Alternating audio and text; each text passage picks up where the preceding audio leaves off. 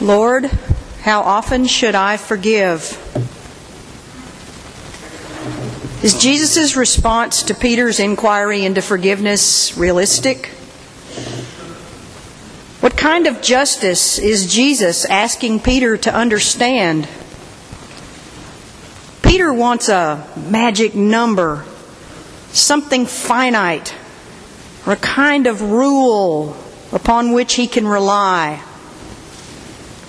But Jesus turns that concept on its head. Not once, not twice, not even 7 times. Nope.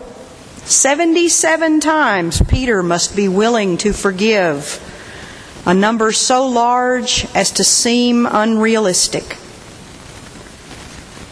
On its face, the parable of the unforgiving servant in Matthew 18 reads like a treatment of justice, because Jesus starts with the law, the reckoning for a business transaction, and the subsequent penalties for defaulting.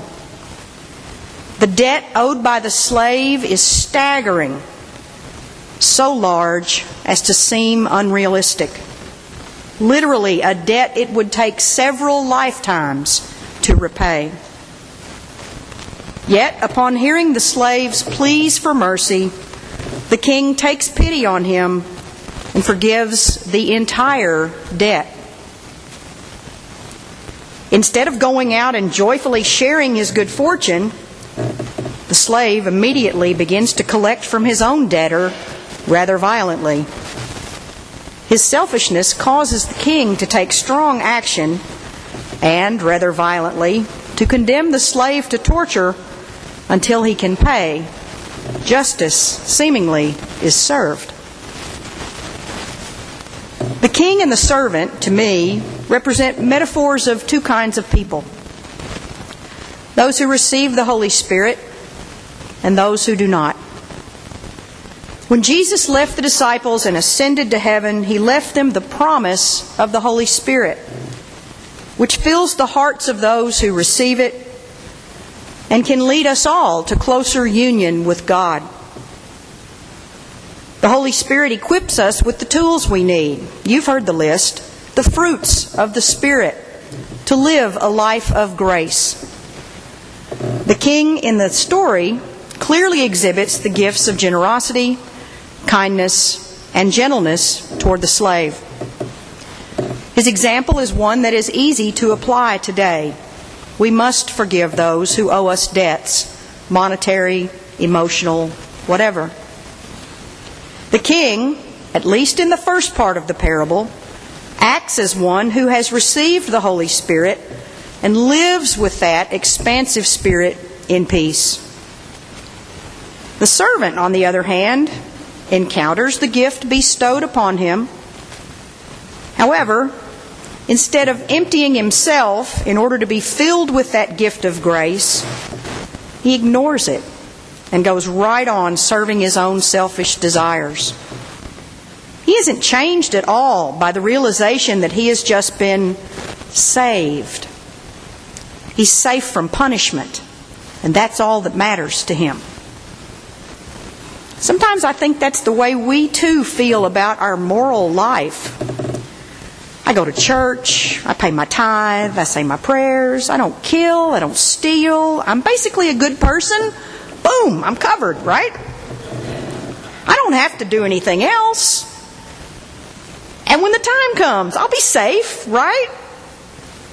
Even if I do backslide a little, I'll be okay because God is merciful, right?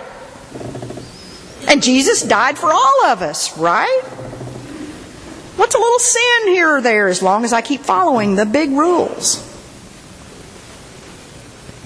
The king in the parable grants forgiveness to the slave not out of some rules-based sense of obligation. After all, he's the king. He can do what he wants. But he is full of the Spirit of grace and goodness. He stands to gain nothing in return from the slave. God is like that with us. Our debt to him is staggering, just like the slaves. Still, he forgives us through Christ's ultimate payment. We are justified or made right not only in Christ's faithfulness, but by Christ's faithfulness. That's the grace that sanctifies us or makes us holy. As a result, we are able to grow more and more into God if we make room for God's grace to grow within us. So why does the slave end up in torture? Maybe it's because he couldn't let go of himself. He couldn't make room for the grace offered to him. He couldn't see that there is a way to live beyond oneself for others. A pay-it-forward kind of attitude, but not out of some sense of obligation. Well, the king let me off, so I'm bound to do the same for those who owe me, even though I don't really want to. In my opinion, that's not what God wants for us, though. God created us in His image in order to have a relationship with us. He wants a relationship with us because we are all His beloved children. By entering into that relationship with Him, we can realize the Greek word is telos, which means our true purpose. He sent His Son to live among us, as one of us, to give us an example of how we are to treat one another. Jesus lived without sin, yet was punished with death on the cross. We live with sin, yet are saved from punishment because of the cross. Our only real task is to pass that forgiveness on to others. We pray it almost constantly. Forgive us our debts as we forgive our debtors.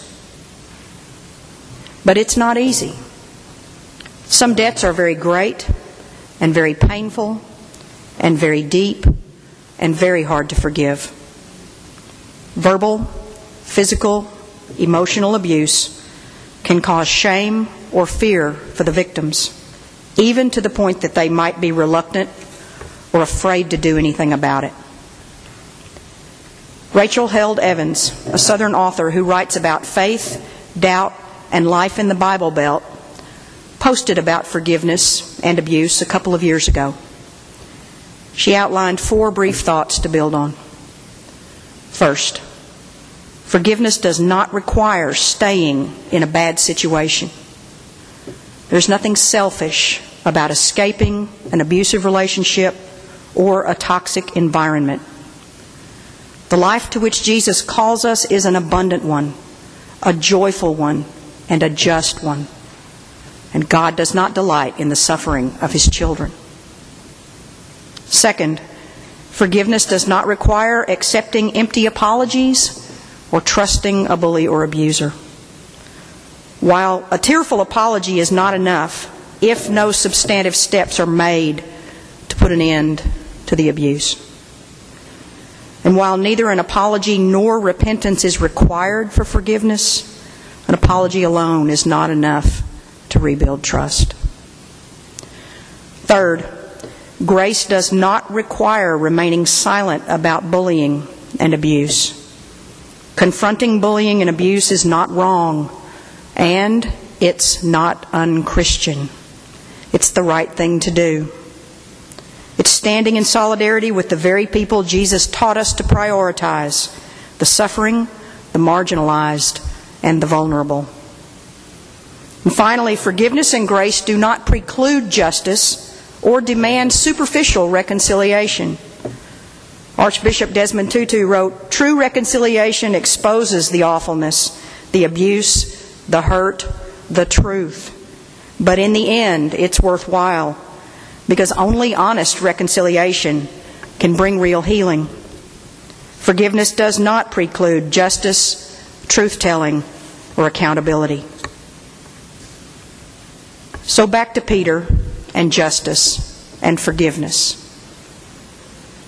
I think Jesus is trying to show Peter and us that forgiveness is a kind of justice. Divine and human forgiveness must go hand in hand. In Kingdom Grace Judgment, Robert Capon wrote, "There is only one unpardonable sin, and that is to withhold pardon from others. The only thing that can keep us out of the joy of the resurrection is to join the unforgiving servant in his refusal to die." As Christians, we are called to forgive, even if we think it may be undeserved. As Christians, we are further called to work toward reconciliation, no matter how hard it may be. The good news is that Christ sets us all free. In quantity so large as to seem unrealistic, there is grace enough for all. Amen.